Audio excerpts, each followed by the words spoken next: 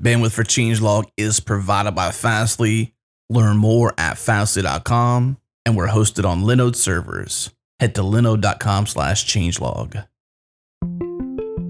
This episode is brought to you by ElixirConf 2017, held September 5th through 8th in Bellevue, Washington, just across the lake from Seattle and the home of Microsoft as well as Amazon. It's 2 days of training on September 5th and 6th, and 2 days of conference and community on September 7th and 8th. Get face-to-face time with core developers of Elixir, Phoenix, Ecto, Nerves, and more. Learn from over 40 speakers and keynotes about how top companies and developers are getting performance gains from Elixir and surpassing their competition. There is no better place to discuss, collaborate, and socialize with other Elixir professionals and enthusiasts. And the ElixirConf organizers have been generous enough to give us a $40 discount. This is exclusive to us. You can't get this anywhere else. Head to elixirconf.com to learn more and use our special URL elixirconf.com/changelog to get that $40 discount. And now on to the show.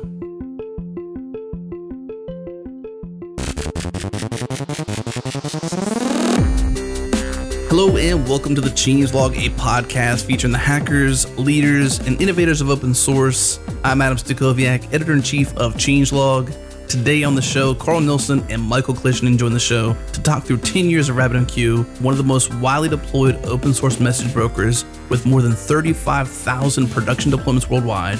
We're thrilled to produce this show in honor of RabbitMQ's 10th anniversary. All right, we have a great show for you today. We are joined by two people, Karl Nilsson and Michael Klishin, both engineers at Pivotal and have been working on RabbitMQ for a while now. Guys, we're here to celebrate 10 years of RabbitMQ, an open source project that is a message broker used all around the world. So first off, thanks so much for joining us on the show. Thank you for having us. So just to associate names to voices a little bit, why don't you guys take turns introducing yourself and kind of give us your role with regards to the RabbitMQ project. Karl, let's start with you. Okay. My name is Karl Nilsson. So I'm an engineer in the RabbitMQ team. I've got a history in .NET, a lot of functional programming, and yeah, that's pretty much it. Right. I am Michael Klishin. I'm also an engineer on the RabbitMQ team. I have been a RabbitMQ contributor since maybe 2009 or so. And back then I was doing a fair amount of web development and also, I guess, data infrastructure kind of stuff. And that's how I arrived at what today is referred to as microservices. And it went from there. Very cool. Well, we are interested in RabbitMQ for a couple of reasons. First of all, we love to celebrate milestones, and we talk about sustainability a lot on the changelog. Any project that gets to 10 years of success and deployed all around the world and used by many corporations, we consider that success. So we'd like to celebrate with you guys, and congratulations on 10 years of this project. We're also interested in it from that sustainability angle. This is a corporate sponsored open source project. It was created 2007 inside of Pivotal and has existed inside and outside of Pivotal as an open source project, which is interesting. A lot of open source projects either start outside of a company and then move their way in, or always stay outside. We're seeing more and more corporations doing open source from the very beginning with projects. But I'd love to hear the genesis story a little bit. I know, Michael, you said you've been involved since about 2009. Can either of you recall the beginning of RabbitMQ and why it needed to exist in the world? Sure. So, first of all, I wasn't around in the very early days. So if one of the founders is listening to it, Alexis Matthias, I'm sorry if I get something wrong. With that out of the way, Rabbit was actually started in 2006, but Pivotal didn't exist back then. But let's start. First things first, right? Okay. So in 2006, the landscape of open source projects was pretty different. For example, Ruby on Rails was like 18 months old or something like that. Less than 2 years, probably. Many open source data services, data stores, messaging technologies, most of them did not exist. And when it comes to messaging specifically, messaging is definitely not a new concept. financial services companies have been doing that for various reasons since the 80s, maybe even earlier. But there were commercial products in late 80s. And by 2006, several folks who have been doing financial software for a while, they were slightly fed up with mostly vendor lock-in, I guess, because there was a number of large players who will remain unnamed that were charging quite a bit. And moving between those tools was many months, if not years, that kind of undertaking. So RabbitMQ was actually started as implementation of something called AMQP, and today there are two different protocols called AMQP, but we will get to that. So someone, I believe at JP Morgan Chase, came up with this idea, hey, let's develop a new standard. All the XKCD standards, comic jokes applied. Every single one. But there weren't that many open source messaging technologies. I'm sure there was some, but I honestly cannot name any of them that actually existed back then. And there was, that was, I guess, in New York, and across the pond in London, a couple of people were working together at a consultancy, looking to start a company maybe to do something, to do a thing of their own. And they discovered this MQP thing. It made sense to them. They wanted to try this technology called Erlang. And that's how Rabbit was born. And 10 years later, it supports over 20 programming languages, multiple protocols, has accumulated a fair amount of technical debt, which we can get ourselves into, the kind of things you shouldn't try in your distributed system. It is used surprisingly widely. Yeah, according to the website, there are more than 35,000 production deployments of RabbitMQ worldwide at small startups and large enterprises. Lots of different people using this. Rabbit describes itself as an open source message broker. Now, we also use the word, MQ, we use the word Q in the title. And as we talk about these things, is there a difference, or is it just, are we talking semantics between a message queue and a message broker? I think there is a difference, but it's pretty subtle. For example, a lot of people use messaging and they think in terms of queues or logs of operations, that kind of thing. But the broker part is actually optional. There is a project of about the same age called ZeroMQ, started by Peter Hinkins, which doesn't really have this broker component. It's a library that you embed into a tool. Well, into more than one tool, most likely. And they communicate using various messaging patterns. There is this queuing aspect, but there is no broker aspect, or rather, every single application plays that role a little bit. It's a pretty different architecture from RabbitMQ, but I guess most messaging technologies have this middleware. You have a node or a bunch of nodes that clients connect to, and those nodes do the routing, store messages, expire them, deliver them, acknowledge them, all that jazz. Yeah, just to add to that, about ZeroMQ, a message queue doesn't have to, as Michael said, doesn't have to be a centralized thing. Your queue could be local, and I guess that's what ZeroMQ does. It's kind of almost directly addressing queues on remote system rather than through an intermediary. And one of the patterns that ZeroMQ, for example, have is to implement a broker using the ZeroMQ libraries. That's one of the patterns that they achieve things like service discovery, discovering services that you don't know already directly. So it's almost like a pattern, but it's a very useful one, and one that you can do a great deal with. So the significant difference with a broker is that you're dispatching messages to remote nodes, whereas with a queue, with only a queue, that does not necessarily have to happen. You could just be queuing locally, and you could build in the dispatch on top or next to. Almost. It's more. Is that fair? It's more about addressing some remote queue directly or through an intermediary.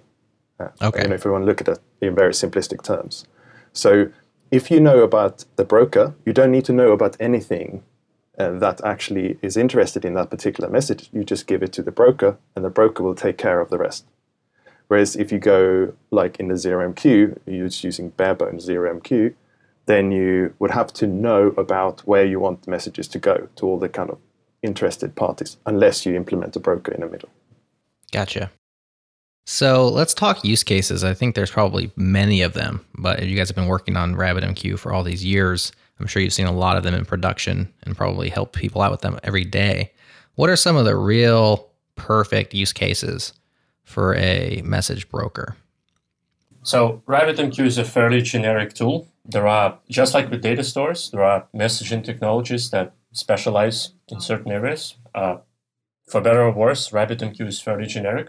So if you need to make multiple applications hosted on typically different machines, if you need them to get to talk to each other, that's one use case. And specifically that translates into scenarios such as you have a web app in Ruby or JavaScript, and you have something that does data crunching in one of the JVM languages, using all the great data processing tools there, or it integrates with existing .NET tools, or I don't know, you work at a small company that is daring enough to try Elixir, Haskell, all of those less commonly used tools. So messaging is a great way to connect those.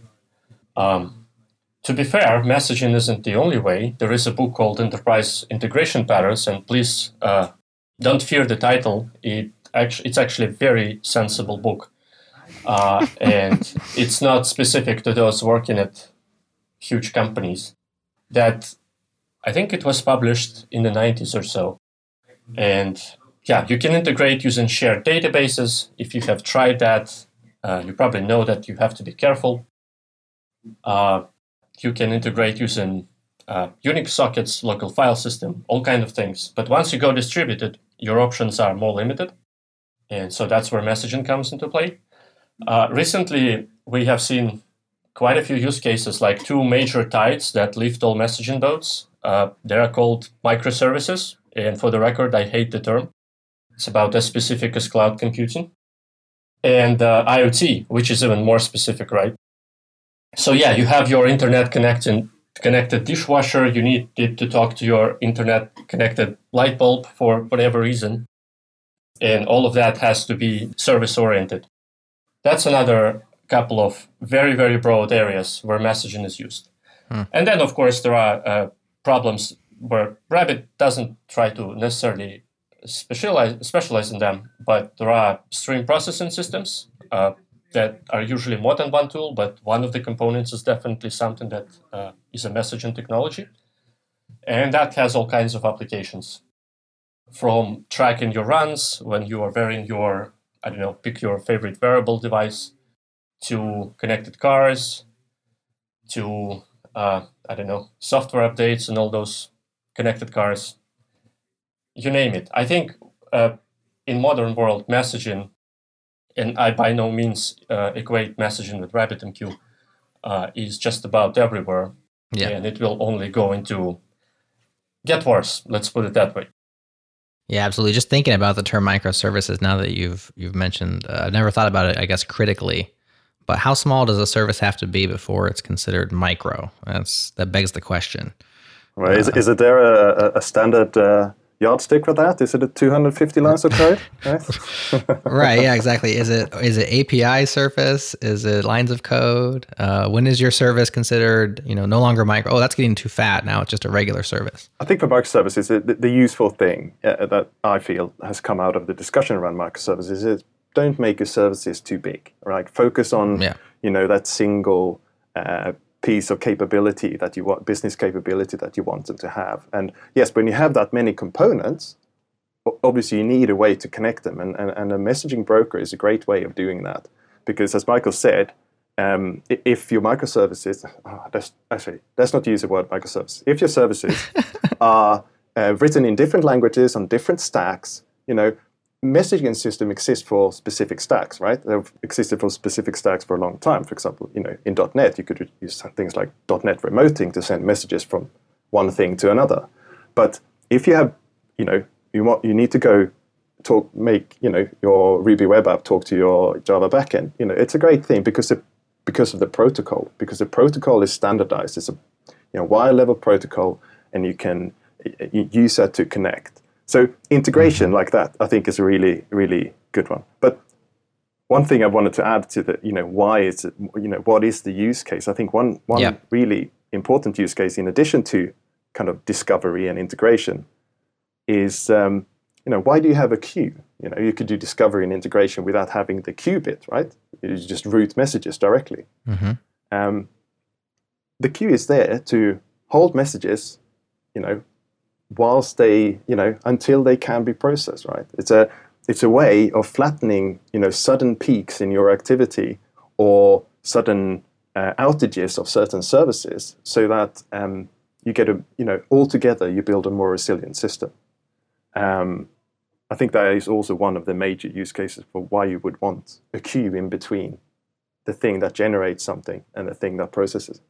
Yeah, having used queues in applications, it's always awesome when you have some sort of production problem and you know that you're not dropping those transactions, right? Those actions, they're just going to queue up and they're just going to keep on building. And when everything goes back to being normal again, it's going to work that queue back down. And it's like you said, it's resilient.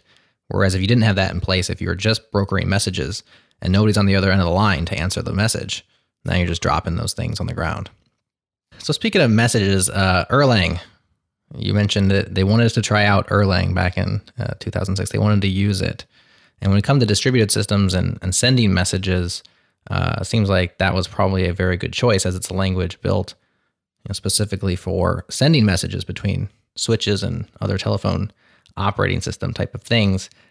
10 years later, thousands and thousands of lines. You got 168 contributors, at least on the RabbitMQ server. Surely once you hit the clients, there's probably thousands of contributors, 156 releases. It's been a long time, almost 17,000 commits. And you're still at, on the server repo, 94.3% Erlang. So this is a long-standing Erlang project, and I don't think we've had on the Changelog a show about a specific project in Erlang, which reminds me of a new friend I met at OSCON last week. Mark Allen, wanted to give him a shout out, an Erlanger who listens to the Changelog. And I told him we don't do too much Erlang coverage, but here we are talking about RabbitMQ and talking about Erlang. So there you go, Mark. Guys, tell us about that choice and the use of Erlang over the years and how that's played out for the project. So first of all, I think I recall a Changelog episode where you did have an Erlang project, which was started around 2007, I believe, React. Was that was probably the last one you listened to? No. Could be. Now I know how to get you to listen. Erlang shows. Not necessarily, but yeah. Yeah, we do cover it from time to time, but it's been a while. Yeah, so in 2006, I remember correctly from all the unwritten stories, I think Matthias Radestock just wanted to explore Erlang for an infrastructure kind of tool. Erlang may or may not make sense for your web app, at least, if it renders a lot of HTML, that kind of thing. Mm-hmm. But for infrastructure tools, I think it should be on your shortlist, right? And yeah, so they just started building a prototype in Erlang. And the rest is history. Erlang itself has changed quite a bit in these 10 years. And RabbitMQ still supports Erlang releases that are, I don't know, maybe 4 or 5 years old. And I can tell you that in the last maybe 2 or 3 years, Erlang has become, the number of words and sharp edges there is significantly smaller. And then Elixir emerged, which I'm not supposed to say this, not everyone on our team agrees with it, but I'm going to do it anyway. I think Elixir is what Erlang should have been all along. Ooh. And not this, looks like Ruby aspect. What experienced developer gives a shit about syntax? It's something that you pick up in a few days and never think about it much again. But because there are very practical improvements in Elixir, ranging from it has good associative data structures, so maps, dictionaries, hashes, whatever they're called, in your language of choice. That's a huge thing for me because besides Erlang, I've spent a number of years working in Clojure, and before that Scala, and before that Ruby and Java. And I can tell you that working with prop lists, so these lists of pairs in Erlang, it's pretty painful. Something that is like a few lines, and it's obvious what they do in Clojure, which has a very nice collections library.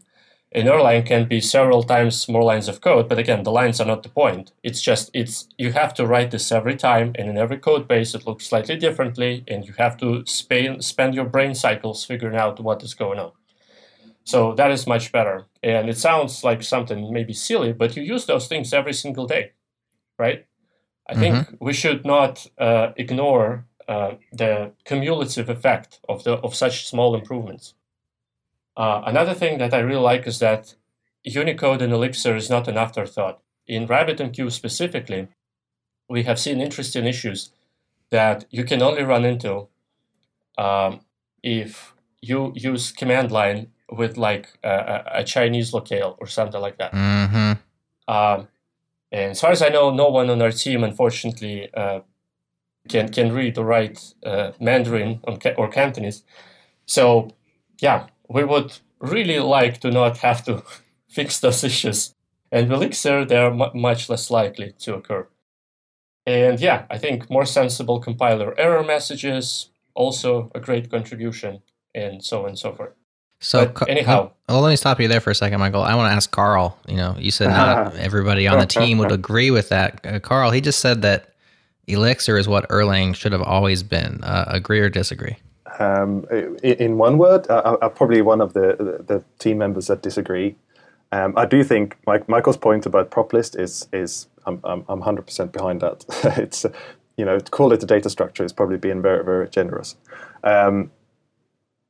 I do think Erlang, if you take the modern versions of Erlang, right, where we now have good map data structures, and I think I enjoy writing Erlang. I think it's good. I think Elixir is nice. It's nice. Michael knows this. I've got strong opinions. I like statically typed languages very much. So I like languages where the types help me along, and neither Erlang nor Elixir solves that problem particularly well. Right. So yeah, but I do So a question from the outside. So as an Elixir user and Erlang, not even an observer, but every once in a while I'll have to take a look, and I guess as an Elixir user, there's a lot of Erlang underpinnings that are being used. I'm speaking of like APIs and stuff. They both run on the same runtime. Has the increased interest, and has Elixir community growing and people getting excited, has that reinvigorated the Erlang community? Like you said, Michael, a little bit ago, that there's been a lot of the rough edges have been polished down, and there's been a lot of stuff changing over the last few years. Has there been any back and forth where the Erlang community and team that works on the core language has said, oh, okay, we need to step up our game, or is that just perceived? I personally think that, well, let me give you an example. I've been to a small Erlang/Elixir conference in early April in Rome, and shout out to the organizers. It was a very nice event. And so most people there, at least those who to whom I have spoken to, told me that they have considered or tried or used Elixir. That said, I think less than half actually use it, but Elixir was mentioned in, 80% of talks, something like that. A few talks were exclusively about the experience of adopting Elixir, including mine. And I think Elixir definitely sparked a massive conversation in the community about, so it takes a lot of effort and dedication to produce a programming language, right? Mm-hmm. So not everyone is as crazy and dedicated, I mean it in a good way, as José Valim. So why do we really need to develop Elixir, or is improving Erlang okay? And I don't necessarily have an answer to that, but I think the Erlang team and the Erlang community have recognized a lot of things that are obvious from the outside. If you come from Ruby or Java or C# background, but they are not at all obvious to them. And there were many improvements in the last 2 years. And I expect this to continue for, the foreseeable future. Yeah. I agree with that. I think Elixir has had a positive effect on Erlang. Elixir compiles down to Erlang. So it doesn't even skip a step and go straight to the whatever Erlang compiles down to. And Jose is active, contributing to Erlang OTP, to the Erlang platform. So I think not just from what Elixir does and how its approach to tooling and the developer experience, but I do think it has a positive effect. That said, I think Erlang OTP is probably another open source project that's been open source for a very long time and also very successful.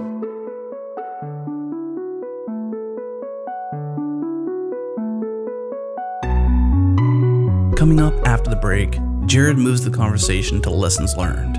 It's important for any project to learn and grow from their mistakes, especially a project like RabbitMQ that deals with complex architectures in an ever-changing world. We discuss how to choose dependencies, what happens when you don't preserve the quality of client libraries, and the politics involved in messaging protocols like RabbitMQ. All this and more after the break.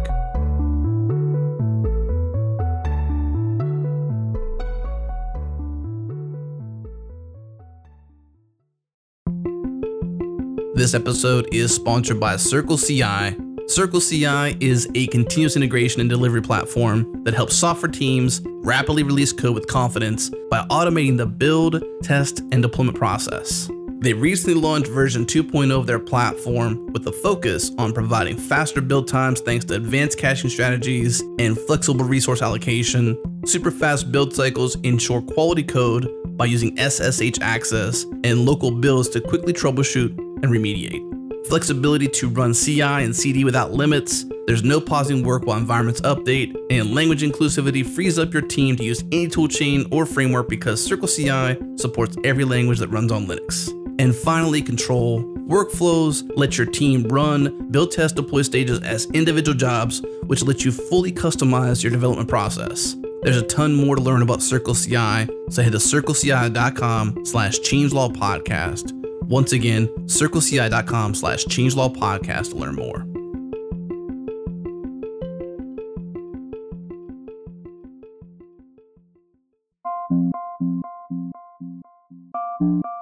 All right, we are back talking about RabbitMQ, talking about Erlang and Elixir a little bit. And guys, one thing we just wanted to clarify on the other side of the break was Elixir's compilation process, just so everybody's clear on how it works. We did look it up during the break just to make sure. You guys want to lay that out a little bit? You don't have to go into the whole details, but explain clearly how it goes from Elixir to executing code on the hardware. Right, okay. So Elixir would be, the Elixir source code would be passed into some kind of abstract format, an abstract syntax tree in Elixir. That is then translated into the Erlang abstract format, i.e. what you would get if you passed an Erlang file. And then from there, it hooks into the standard Erlang compilation flow, which compiles down to core Erlang, which is an ML-like, simple, machine processable functional programming language. And then from there, it will then produce Beam bytecode, your .beam files.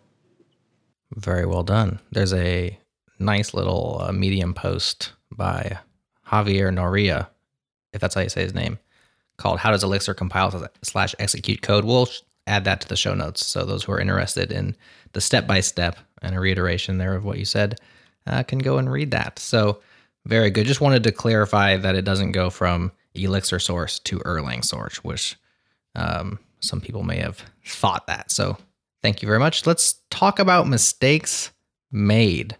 Who wants to kick this off, and where should we start? I can. So in the messaging system, you will find three major areas where you can make mistakes.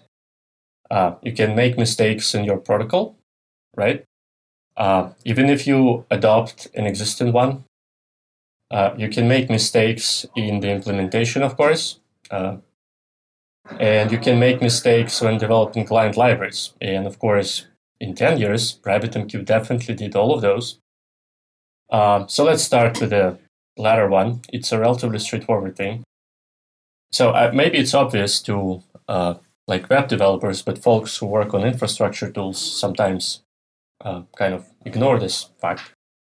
Ignore, if you maintain client libraries of any kind, ignore their quality at your own peril. It will come back to bite you hard at exactly the wrong moment. To the point we have seen projects that build on top of RabbitMQ or use RabbitMQ as their default messaging choice, having issues that came down to incomplete, buggy, or just overly opinionated client libraries. That, of course, it doesn't occur to the user that, hey, it's a library problem. What will get blamed is your server. And it happens 98 times out of 100. And then there are two more experienced people who know how to debug distributed systems, and they can actually provide you some details so you can improve things. So that's just a general quality of client libraries. Some of them were not getting the attention they needed. Let's pause there for a second. So client libraries, how many of them are there roughly? And then how many are supported directly by you all, or how many are completely third party? And how do you just make those decisions and draw those lines? So I honestly don't know how many there are. I think we support more than 20 programming languages. Of course, some are supported better than others, but most likely, if you can name a language, there is a client library of some quality. And multiple languages have multiple client libraries, again, of varying quality. Pivotal supports, I think it's currently 3. It's Java.NET and Erlang. Erlang because it's used by plugins that we support, so it would be a little bit weird to not support that. But we are interested in adding official support for more. That said, many client libraries are either maintained by our team members, I maintain a few, or we try to contribute to the extent the time allows. Sure. And of course, there are completely community developed and maintained client libraries, but at some point, their authors, interact with us one way or another. So, just a side note, because I think this is a helpful thing for anybody when pulling in a dependency or deciding on a library. Say you decided to use RabbitMQ and you're using Ruby, and I'm just making all this up. Say there's 5 clients out there on Ruby gems.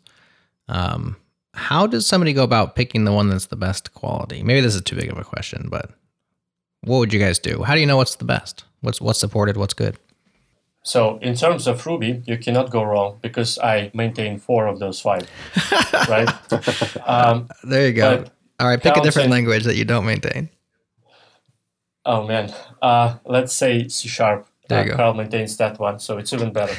That's on a serious note. If you go to RabbitMQ tutorials, you will find 6 tutorials. Almost all of them are ported to, probably 10 or so languages. And we try to use libraries that we would recommend to, in particular, beginners, but just in general. What else is there? I think because messaging is at least to get started, it's a relatively small API surface area. You can probably compare a couple of libraries quite quickly. In my opinion, you should start with the one that's documented best. And that's both because I care about documentation of open source projects, but also because I think it usually has a correlation with the amount of time the maintainer spent on it. That's not always true. I think Rabbit has a very good Haskell client, but it doesn't really have much documentation besides the types, right, which only tell you so much. Right. Just take a look at what is mentioned on RabbitMQ.com. There are client libraries that are so bad in some ways that we we don't have to do this often, but we recommend against. So yeah, if you see that a client is not mentioned on RabbitMQ.com, chances are it's on that list, or it's very, very new. Could be that. If you're still not sure, come to RabbitMQ-users, our public mailing list. It's a Google group, and ask. Yeah. Very good. Good answer. I'd agree with that. I mean, looking at the client and developer tools list, it is a quite long list on our website at devtools.html. And yeah, I mean, you would use the principle, as Michael said, as you would with any open source project, which, well, pretty much all of these are. Is it documented? Is it, recently, is it maintained? Does it have an active, community? Do people respond? Yeah. So it's the same kind of thing there. And obviously, go for one of the supported ones. You obviously can't go wrong with that. Yeah, that's kind of what I was looking for, was using these client libraries as a lens to a bigger question, which is how do you choose a dependency? And I think you guys drilled it. You have, the problem is, maybe it's not a problem, but the situation is it's a holistic decision, right?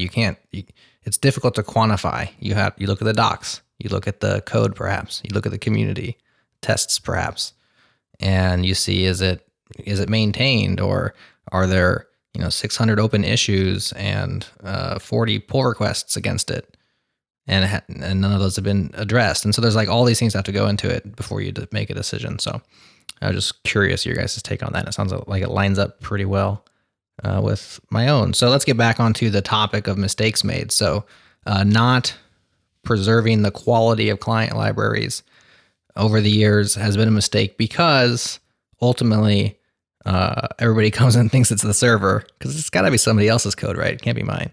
And so you probably have a lot of stray issues or misfires with regards to pointing the blame with not keeping the quality of those client libraries up to par. What else you got in terms of things you guys have learned from mistakes made? Oh man, how much dirty laundry are we willing to air? So let's start with the protocol, because it will be a short one. Because to be honest, this topic is so politicized as far as the technology community goes that, I'm going to be careful. So different protocols, many messaging protocols, they look similar on the surface. And like I said, it's a relatively small API area. But don't let that fool you. There are protocols that are much better designed, and don't make operations of your system harder. Remember, this is a distributed system. 98% of people don't know how to debug them, myself included. So there are protocols that had operations or features that ended up being not used. The MQP091 has a few of those. So we deprecated them. We extended it with a few others that are actually useful. But yeah, it's very difficult to get the protocol right, with the exception of TCP, and even TCP had like dozens of extensions, right? Try to Google for TCP RFC and you will get lost. Except for TCP, I actually cannot name a protocol which just gets it right, and it's great, and it works at web scale, whatever that means to you. And so it's a very difficult problem. So next time you are trying to design your own messaging protocol, which a lot of people perceive as a trivial issue, don't. There are enough of them already. Probably, almost certainly one of them suits your needs.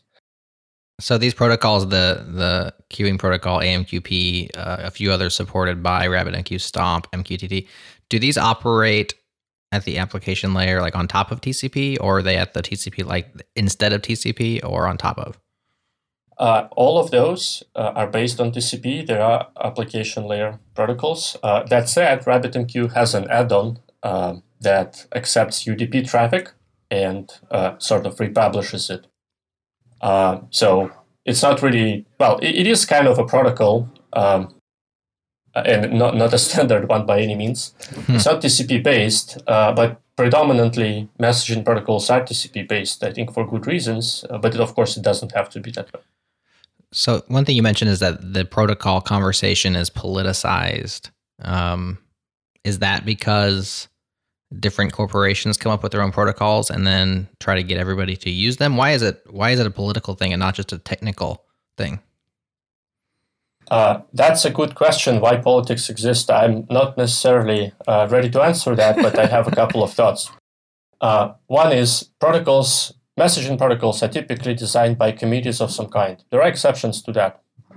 There are protocols that were designed at a particular company or just by one particular person who wrote the spec and then published it on the internet.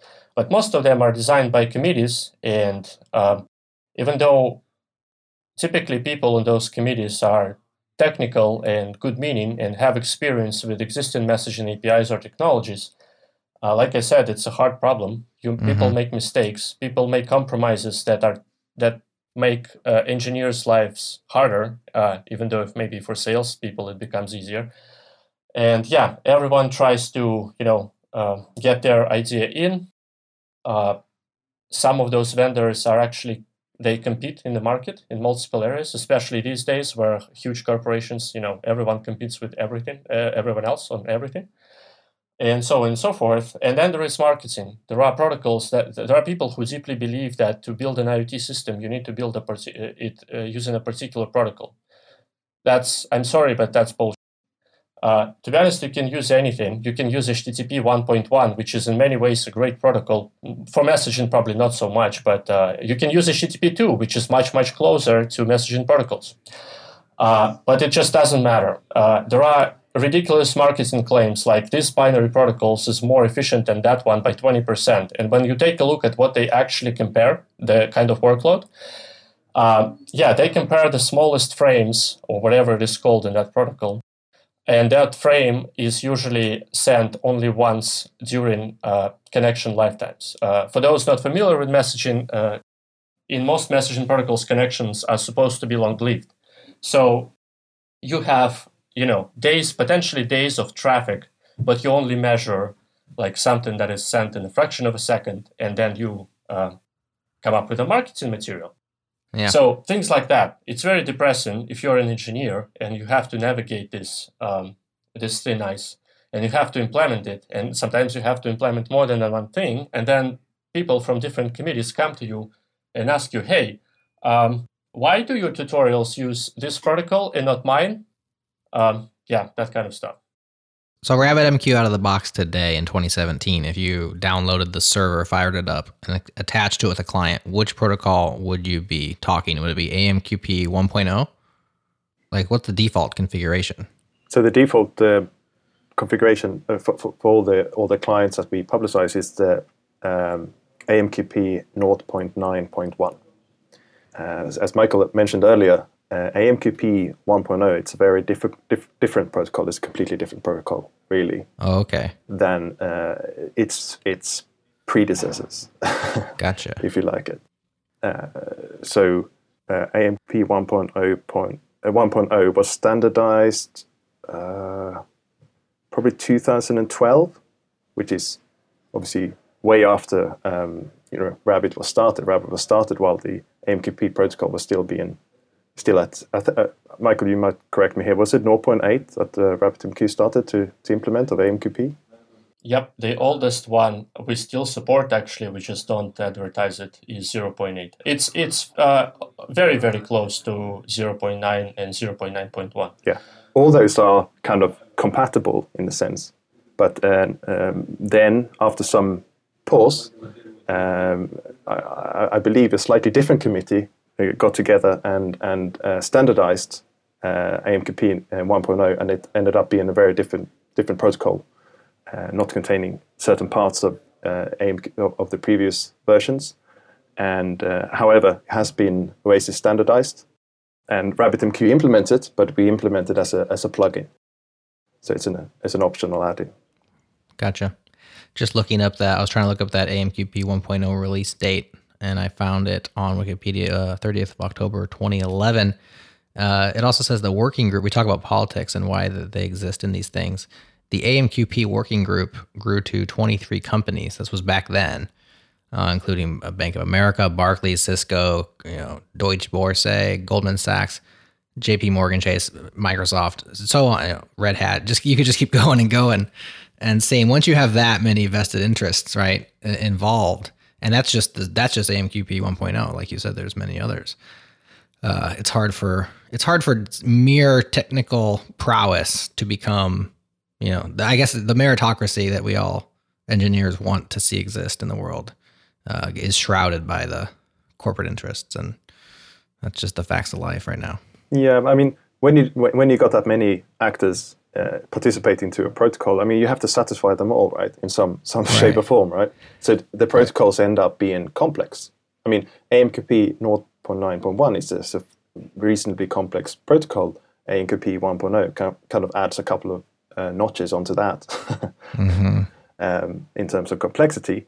That said, it doesn't mean they're not well designed. It just mean that they are very, very large and complex, and it takes time to implement them. And there are other protocols which are simpler, which are more single purpose. These are general purpose protocols. You could do so much with them, which is why they are so complex. Well, we could probably talk about mistakes made and lessons learned all day because you guys are open to. And I'm not saying it's because you made so many of them, but I appreciate, we learn so well from our own failures and from the failures of others, especially failures of others who have had success. So let's do one more mistake made that you guys want to hit on, if you have one, and then we'll take our break and come back and talk about the project kind of in a holistic community sense on the other side of the break. But give us one more mistake and we'll go from there. Oh, sure. Homegrown distributed systems algorithms. Do not do that. Many issues that people report either directly or they are the root cause in RabbitMQ today. And by the way, for the record, what some pundits say are issues in RabbitMQ, what actual users who deploy it at scale think are key issues are. There is some overlap, but they are not the same thing. So distributed system algorithms, right? Rabbit has seen its fair share of reinvented wheels, and some of them were okay. Also, remember that in 2006 in particular, the awareness of certain distributed systems papers was much lower. I'm not saying that the papers weren't there, although some, like the Dynamo paper, which started REAC, Voldemort, Cassandra, it wasn't published. Some others were around, but the awareness of the developer community about them was very different. So that's one of the reasons why Rabbit has a few things that were reinvented, and we will be replacing in the next year or however long it takes, because it's a bit like replacing a chassis on a plane that is in flight. Takes time, and you have to be careful. So I think, those things result in very, very, very real technical operations related ramifications, and certain issues and considerations, like about how do you design your apps, and so on. It's a very deep topic.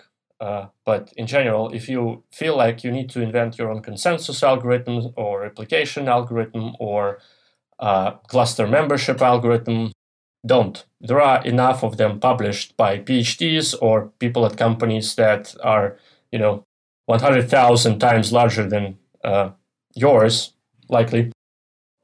There is something for you to pick, investigate, toy with, and maybe eventually adopt. That's a huge and very, very costly mistake to make. So if you had the opportunity to start fresh today with a brand new, and you had the same goals in mind for the message brokering system, everything that RabbitMQ does, but none of the baggage, none of the history, and none of those homegrown distributed systems algorithms in there. So take the plane out of flight, to use your analogy. What would you do? What would you do today?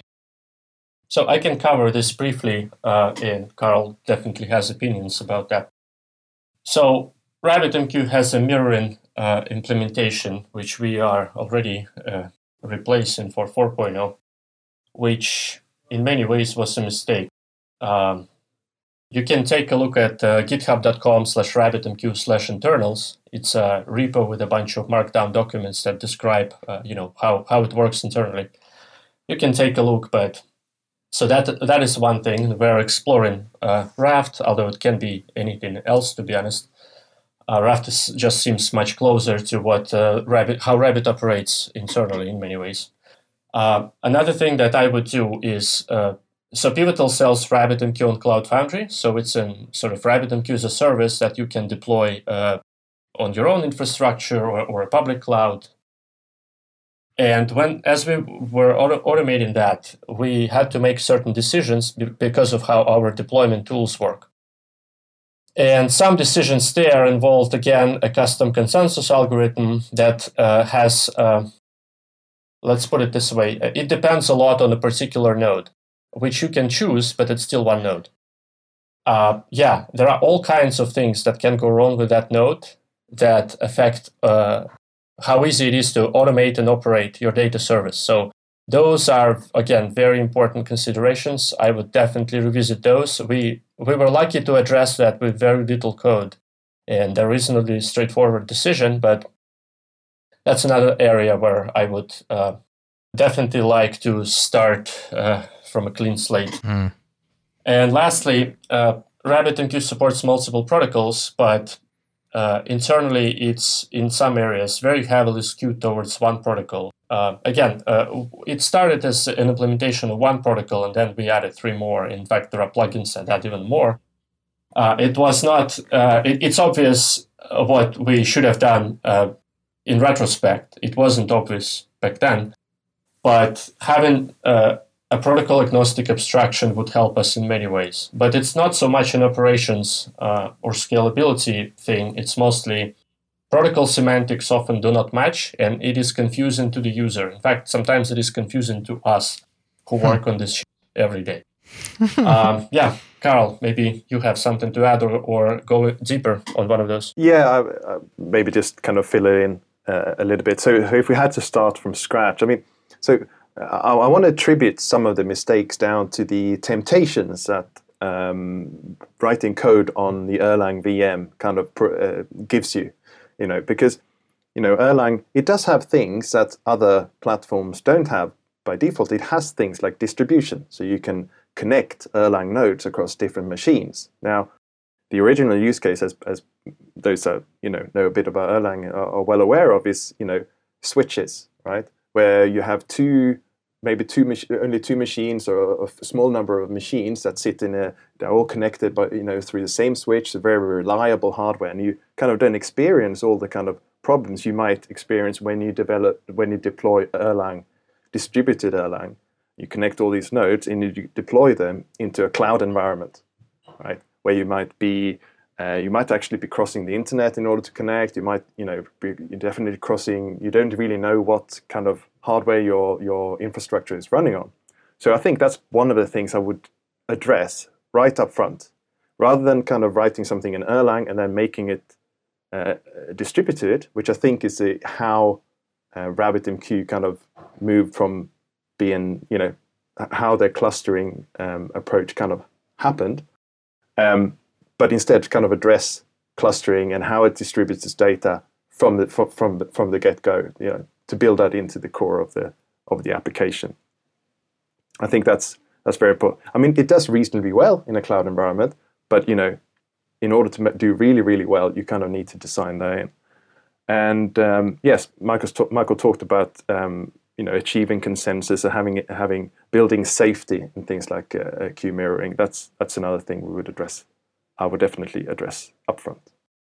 May I add something to this, Karl? Sure. So you bring up a good point, is that distribution, going distributed, should not be an afterthought. Yes. You typically cannot go from a system that is designed for a single node to distributed easily. In some cases you can, but in most you will make a lot of mistakes. For example, it will heavily influence your protocol. What do I mean by that? So for example, most messaging protocols assume that a client connects to a single node. That places a lot of limitations in how your data can be partitioned across nodes, to how you can handle failure in the client, to consistency levels that you can achieve maybe. For example, Cassandra has it's not a messaging system, but it's a distributed system that I really, really like. It has Cassandra clients, modern clients at least, connect to multiple nodes at the same time. And they can do things that you absolutely cannot do if you have A, only connection to a single node, and B, a protocol that just completely, overlooks and glances over this area. This is where purpose-built protocols can really help you, and you will feel it once you have to, operate your stuff in production and teach developers about how to write their, code that is resilient to all kinds of failures, and then that kind of stuff. And indeed, I agree that in Erlang, there are libraries that, in the standard library, there are primitives that are distributed. And unfortunately, some of them are of actually pretty shitty quality, or at least they cannot be used as a general purpose library. You should really think hard about what it does and how it works before you adopt it. And it's very tempting to just take that, and here I have a 3-node system, and I can deploy it, and it kind of works. Things get a lot more interesting once they start failing. And that's where you realize that some of those awesome built-in libraries are not all that awesome after all.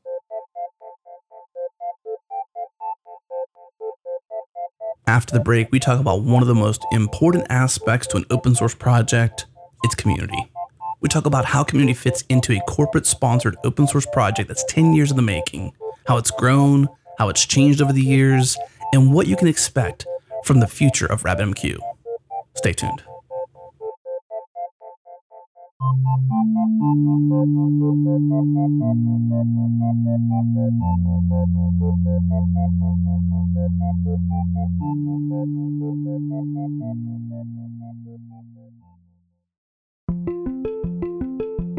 This episode is brought to you by Hired. Hired matches outstanding people with the world's most innovative companies. At Hired, your dream job is waiting to apply to you. Instead of endlessly applying to companies hoping for the best, Hired puts you in control of when and how you connect with interesting opportunities. The best part is Hired is completely free to you. It won't cost you anything. In fact, they pay you to get hired. Head to hired.com/changelog. Don't Google it. This URL is the only way to double the hiring bonus to $600. Once again, go to hired.com/changelog to learn more. And by Sentry. Sentry shows you everything you need to know to find and fix errors in your applications. Don't rely on your customers to report your errors. That's not the way you do it. Use Sentry. You can start tracking your errors today for free. They support React, Angular, Ember, Vue, Backbone, Node frameworks like Express, and Koa, and many, many other languages. That's just JavaScript I mentioned. View actual code and stack traces, including support for source maps. You can even prompt your users for feedback when front-end errors happen, so you can compare their experience to the actual data. Head to changelog.com/Sentry. Start tracking your errors today for free. No credit cards required. Once again, changelog.com/Sentry. And now back to the show.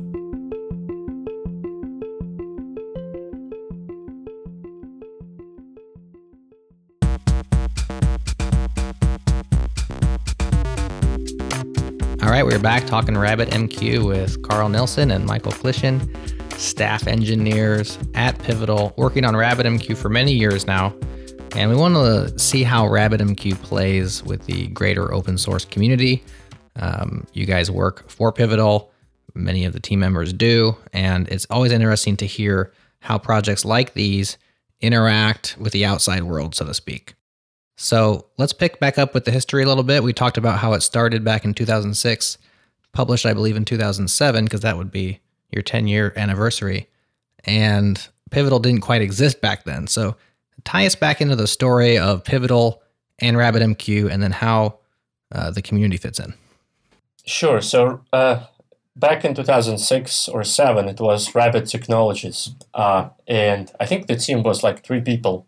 And in 2000, maybe 8 or 9, RabbitMQ started getting some traction. That's when I discovered it, at least. And messaging and the need for more open source messaging technologies started emerging.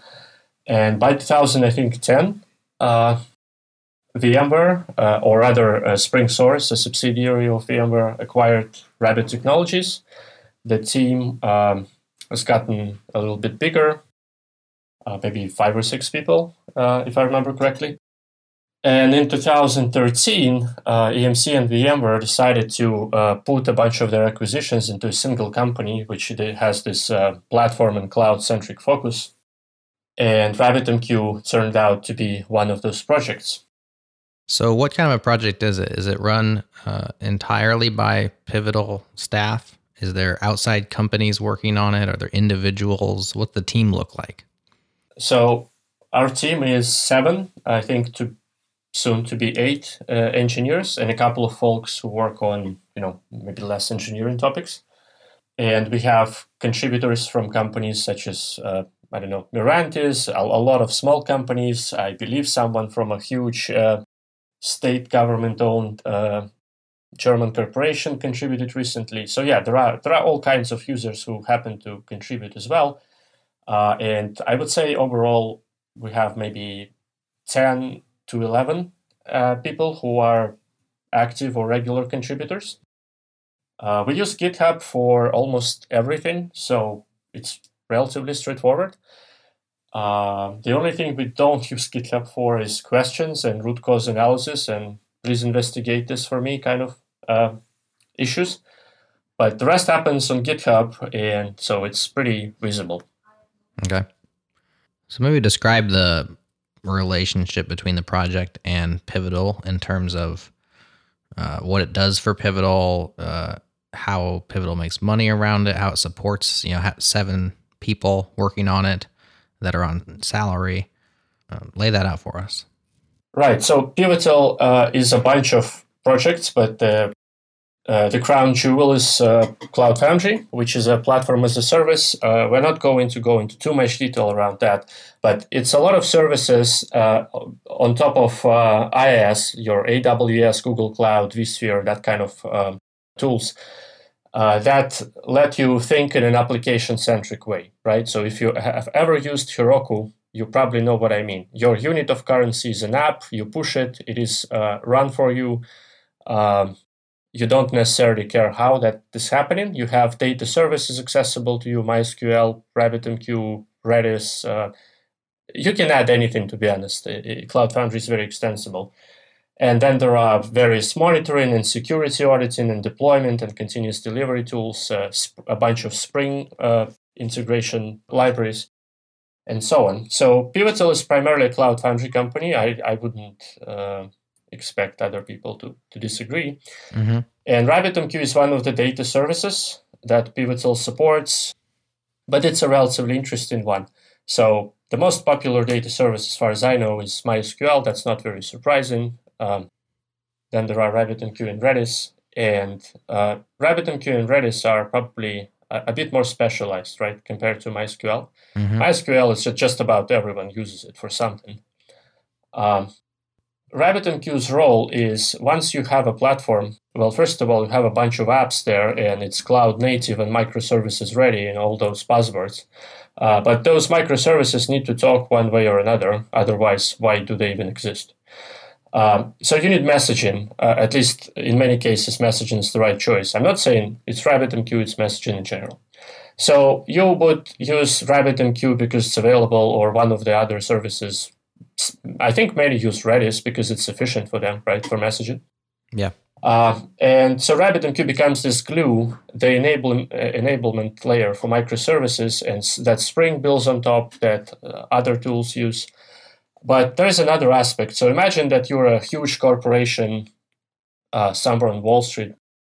You adopt a PaaS of some kind. It can be Cloud Foundry, can be something else. You still have decades of legacy IT infrastructure, right? And you're probably not going to throw all of that away just to be microservices and cloud ready. So you need to interconnect this new world, which is shiny and great. For the record, I really enjoy using Cloud Foundry when I have to. It's a very, very nice tool. But you have all this, stuff written in the 80s, 70s in COBOL and LDAP and Windows and lots of Java 1.3 kind of stuff running. You need to, again, integrate all of that into the PaaS. That's, again, where messaging comes in. And I think some of the strengths and differentiators of RabbitMQ, thanks to Erlang and certain design decisions, because not all of them were mistakes in RabbitMQ. It's very extensible, and I typically say that it's too extensible. There are people who do crazy things as RabbitMQ plugins. So Rabbit integrates very well into existing infrastructure. It has supported LDAP for I don't know how many years, probably 7 or 8. It supports different protocols, which matters when you have to integrate with existing systems. It supports all kinds of client libraries, including relatively obscure things such as Common Lisp or OCaml, as much as I like OCaml, and I know Karl does. So yeah, name a language, name a protocol, name something to integrate with, and there is a good chance RabbitMQ can help you bridge this gap. So RabbitMQ in this sense becomes, this oil in your Cloud Foundry engine that lets it run smoothly and integrate with the rest. In some cases even make it just feasible to adopt that kind of stuff. But Pivotal Stills also sells support for RabbitMQ. And we used to have, we have a commercial edition. It's the same code, or 99.9% is the same code.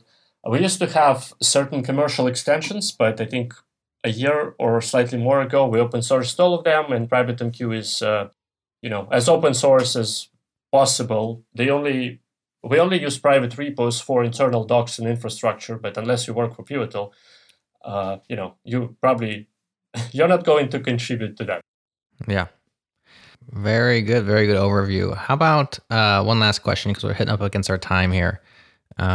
How important to you guys personally, and I guess Karl and Michael, you guys can both answer this separately, was RabbitMQ's open source-ness, like the fact of it being an open source project and not completely proprietary?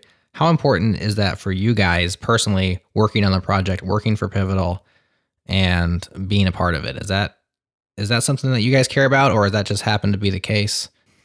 Yeah, I think everyone on our team are strong believers in open source software. I think it's important for us. Many of us probably have spent years in the enterprise writing stuff that's never, no one ever really seen. You only see the effect of it, and actually to be able to contribute to such a long-standing 10-year-old project, really well-known open source product is it's something that it's certainly something that you can be proud of, and something that you enjoy talking to people about. So for me, it's very important. Right. So I think it's great to have an opportunity to work on open source projects. So thank you, Pivotal. But I see it slightly differently. I think that working on an open source project is awesome, but it also has less than awesome parts that are rarely discussed. And in fact, I think some relatively recent episodes of the Changelog, so please go listen to that, cover topics such as sustainability of open source and stuff like that. Working on a reasonably popular open source project means that whether you like it or not, you're getting questions 24/7. You have high expectations from your users, even though they haven't paid a dime for your services. Most of them will not provide, not only they won't contribute, they won't even provide details for you to reproduce an issue. And yeah, some of them are, very snarky on Twitter, stuff like that. So I have to say it's generally awesome, and I enjoy it. But there are also aspects that on some days you think, I wish no one had access to this project's tracker, or I didn't have to answer on this mailing list to this person. Right. And so on and so forth. So yeah, there are also those days, and not enough people, I guess, speak up about them. But in general, it's fun. And my favorite part is you get to communicate with people from all over the world. If our website analytics is any indication, something like 40 plus, almost 50% of RabbitMQ users are actually in Asia, or let's say emerging markets. And yeah, you interact with folks who may or may not speak good English. I'm not a native speaker myself, for example. And sometimes it is frustrating, sometimes it is hilarious, but you discover use cases and opinions and points of view and concerns that do not exist in the country where you're based. This is pretty awesome, and I honestly have never had this kind of experience in working on closed source projects, even though I definitely had colleagues in various countries. Yeah. So, well, thank you for pointing that out. I think it's important to give the other side of the story, especially since we do believe in open source and we think it's the better way, but that doesn't mean it's always the great way. It's not all, as I say, unicorns and rainbows. Just to point out a couple of Changelog episodes, like you said, we have been talking about this a lot lately. For those interested, check out 242, which is The Burden of Open Source with James Long. We also have episode 246, First-Time Contributors and Maintainer Balance with Kent C. Dodds. And then finally, another recent episode is Open Source Lessons Learned with Zeno Rocha, episode 248. We'll link those up in the show notes. So those who like that topic and want to think more about that and hear from other people talking about kind of the other side of being an open source maintainer can listen to those. Guys, this has been a great conversation. Thanks so much for joining us. Any last thoughts before we let you go? I would like to, again, if this episode was, a couple of sentences, I would say, please go hug your open source project maintainer, whatever you use, because it's a bit, not always rainbows. And some encouragement sometimes helps a lot. And don't reinvent distributed system algorithms. You have no idea how much trouble you would be getting yourselves into. So over to Karl. Yeah, I mean, I agree with all those points. RabbitMQ is it's a 10-year project. It's deployed far and wide. I think I'm just going to let RabbitMQ speak for itself, really. Very good. Well, again, congrats on 10 years of RabbitMQ to you and your team and to the community. And thanks a bunch, guys. Hey, everybody out there, go hug a maintainer. Thanks, guys. Thank you. Thank you. All right, thank you for tuning into the Changelog. We love producing shows like this that celebrate the big wins in open source, shares the pains, shares the struggles, but ultimately is something the community can build around. If you enjoyed this show, share it with a friend or two, rate us on iTunes. Thanks to our sponsors, ElixirConf, CircleCI, Hired, and Sentry. Also, thanks to Fastly, our bandwidth partner. Head to fastly.com to learn more. And we host everything we do on Linode cloud servers. Head to linode.com/changelog. Check them out. Support the show. The Changelog is hosted by myself, Adam Stacoviak, and Jared Santo. It's edited by Jonathan Youngblood. And the awesome music you've been hearing is produced by the mysterious Breakmaster Cylinder. You can find more episodes just like this at changelog.com or by subscribing wherever you get your podcasts. Thanks for listening.